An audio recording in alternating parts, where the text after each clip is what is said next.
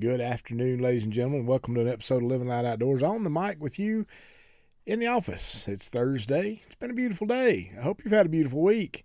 It's been one. I mean, we've been kind of hot, been kind of cool, been all right. Now it's back to hot. We never know what's happening around here. But I know that what's going on is just the way God wants it. So with that, I want to share a message with you. I have dabbled. I've got books everywhere. I've got half read, quarter read, couple pages read, chapter here, chapter there of, I don't know, there's 5, 6, 7 books laying here on my desk. One in there by my chair. I'm doing a story time with Buster on Saturday out of one book. But I've got bits and pieces that I've preached messages out of as I just glance at these books, one of which is a message I'm going to bring you today. I've actually done a little bit. I've dabbled in this book. I haven't gotten very far in it, but it's a book from Francis Chan, and I am a big Francis Chan fan. If you don't know who he is, you need to dig into what he's got. He's written several books. He's an incredible minister, has an incredible story. God has blessed him immensely, but it's been because of his faithfulness. It's been because of his humbleness. It's been because Francis Chan's what you would consider a mega church pastor. He does not live like a mega church pastor, at least not as we see most. This man gives away a great deal. His books are phenomenal. Many of you will recognize several of his books the minute you see titles that are by Francis Chan. This particular one is called Until Unity. I've taken this from a Bible study out of this particular book called Until Unity. Like I said, I've preached a little bit already out of this book, and I'm sure there will be more if I can ever get back to reading it, but I just kind of go with the flow. So I'm going to share with you one mission out of Francis Chan's book, Until Unity. Now, this is kind of in his text. This is in his phrasing. I'll personalize it a little bit. I'll dabble with it a little bit to make it where I want it to be. But for the most part, this is coming from Francis Chan's heart. He writes this: I was a teenager when I understood what Jesus did on the cross. My natural inclination was to tell my friends about the forgiveness of God and to warn them about the coming judgment. I would cut class to tell people about Jesus. Not real sure that was a good idea, but he did. I probably brought 100 friends to my youth group so they could hear about Jesus. Now, I would like to ask those of you that are still in the young people versions here, you bringing that many people to your youth group? What an incredible thought. He brought 100 friends to his youth group so they could hear about Jesus. He says, I dreamed of getting the whole school to hear the gospel. I was obsessed with reaching my friends. That was Francis Chan who wrote that. He goes on to say this: the longer I was part of the church, however, the less focused I was on the mission. I spent more time with other Christians, and I had fewer and fewer unbelieving friends. We rarely stirred one another to action as God had commanded. Our version of fellowship became going out for coffee or talking about our families. The more we neglect our mission, the less chance we have of seeing true unity. Our common mission is supposed to lead us toward unity, and that's unity with Christ, along with being unified with each other as a body of believers. He says we become united not because we work at it, but because we stay focused on our purpose on earth. We stay busy at our common goals of reaching the unreached, caring for the poor, and equipping believers for ministry. The byproduct of pursuing a common goal is oneness. Unity is a byproduct of mission. Once we take our eyes off our calling and look at ourselves or each other, conflicts can start creeping in. This can become true if not only of us, but also of our whole family and our entire church. Like a marriage that has no purpose, many churches have forgotten the point of their existence.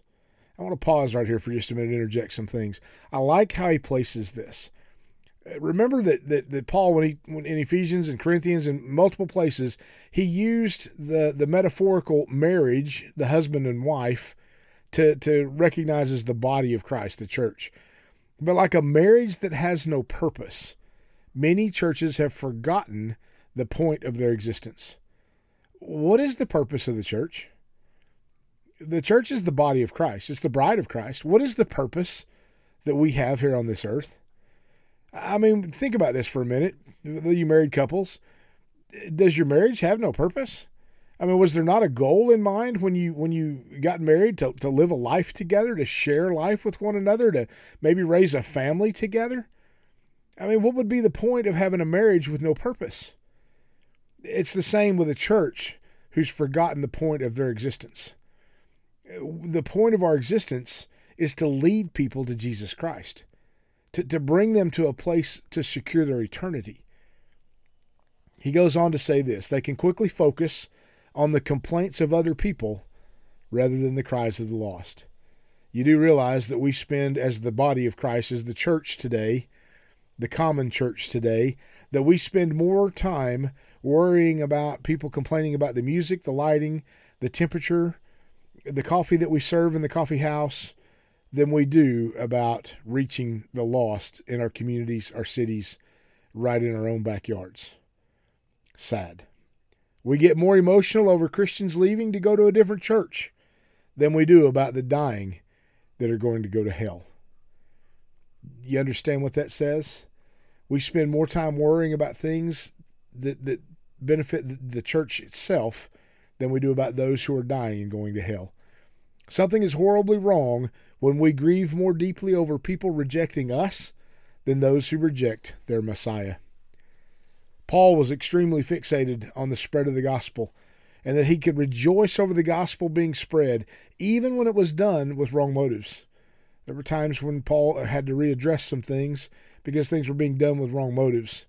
But he was still fixated on the sharing of the gospel. He understood the urgency of the situation. It wasn't hard for him to put his feelings aside when he saw that the true gospel was being preached. People were purposely attacking him, but it didn't faze him, as long as the gospel was proclaimed. It's like a paramedic swearing at you while he's trying to save your spouse's life, maybe yelling at you to get out of the way, give them room, give them their space to work. So we can overlook our own feelings when someone we love is in serious danger. Our feelings are no longer important. It's all about them. Think about that for a minute with everything I've just said. Why are we not that way today? If we have eternal security and we know who we are in Christ, should we not be able to overlook our feelings for those that are in serious danger? We need to love the lost because they're in serious danger, and we need to get out of the way so that the salvation message can go through. We need to be the one presenting that message. Ephesians chapter 4, verse 1 through 6, Paul writes this: "So I, the prisoner of the Lord, appeal to you to live a life worthy of the calling to which you have been called. That is, to live a life that exhibits godly character, moral courage, personal integrity, and mature behavior. A life that expresses gratitude to God for your salvation, with all humility, forsaking self-righteousness, and gentleness, maintaining self-control, with patience, bearing with one another in unselfish love. Make every effort to keep the oneness of the Spirit in the bond of peace, each individual working together to make the whole successful. There is one body of believers and one Spirit, just as you were called to one hope when called to salvation. There's one Lord, one faith, one baptism, one God and Father of us all, who is sovereign over all and working through all and living in all." There is no greater danger than an eternity apart from God. Revelation chapter 21:8 says this: "But as for the cowards and the unbelieving and the abominable who are devoid of character and personal integrity and practice or tolerate immorality, and murderers and sorcerers with intoxicating drugs, and idolaters and occultists who practice and teach false religions, and all the liars who knowingly deceive and twist the truth, their part will be in the lake that blazes with fire and brimstone, which is the second death." Do you understand what that's saying? The greatest danger is an eternity apart from God. This describes it quite well, and it really describes those who are going to be there. Those who are knowingly deceivers, practice false teachings, sorcerers, murderers, people who have personal integrity and practice and tolerate immorality. They're devoid of character, living in the abominable, unbelieving. That which will be the second death. Their part will be in the lake that blazes with fire and brimstone. We need God to revive our concern for the destiny of the unbeliever. We've got to get a passion for the lost. I end most of my broadcasts talking about that's our mission with Living Loud Outdoors, is to seek out that which is lost so that it may be found. Our role is to simply tell the message. We're to tell the story. We're to share the gospel. We're to share our redemption story. We can't save anybody, but we're to give them the opportunity. Yesterday's message, that I think it was yesterday, somewhere in there where I preached the WWJD, is Jesus always confronted sin. He did so lovingly because he always loved first. But then he left them with a choice to turn away from their sin and follow him. It's always a choice. God doesn't send anybody to hell. He desires that all would come to him and find eternity with him. When we see the passage where someone talks about going to hell, it's because they chose to. It's not going to be because anybody sent them there. Nobody has that kind of power. That's our choice.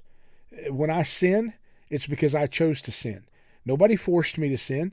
There is no power greater than the power of God on this earth. So when I choose to go away from that power, it's by my choice. It's by my choice. It's all on me. I'm responsible for that decision. Matthew chapter 25, verse 46 says this: "Then these unbelieving people will go away into eternal, unending punishment. But," I love it when there's a but, "those who are righteous and in right standing with God will go by his remarkable grace into eternal, unending life." Man, what a powerful message. It's when we care about them enough that we will put aside our differences to reach them together. When we care about the lost, when we care about those who don't know the truth, when we care about them enough that we'll put aside our differences and then we'll do everything we can to reach them together. That is the power of one mission. That is what we're called to. We are all called to one mission. We don't have different ones. We don't have different missions. Every mission that we have is one. It all is the same. It may have a little bit different look. It may have a different appearance. It may even have different words. But it's the same mission. And we serve the same purpose on this earth. We are, as the church body, the purpose of our church. We're not to be like a marriage with no purpose. Remember that. We need to understand the point of our existence. Why are we here? What has God given us to do? What task is at hand? It's obvious, at least for those of us who have been there, who understand what it means. We are to go into all this world and preach the gospel, to share the message. The Bible says in Revelation that we overcome the enemy by the blood of the Lamb, by the sacrifice of Jesus on the cross, by the blood of the Lamb, and by the word of our testimony. Our story of redemption. That's what draws people into Christ. Amen. Let the Holy Spirit move through you, over you, upon you, in whatever fashion, that you become bold in your message and your cry out for the lost. Amen. God bless you guys. Thank you so much for tuning in. Thank you for listening on this Thursday. We're almost to the weekend. Hang on. It's getting closer. Rhonda and I love you. We thank you for your support. We thank you for your prayers. Please continue to give. Please continue to pray over us. All of our giving links are on our website, www.livingloudoutdoors.com. Easy to find, pinned right to the top of our Facebook page as well. Support us if you can. Pray for us, please. We're praying for you. God bless you. We love you. We'll talk to you again real soon.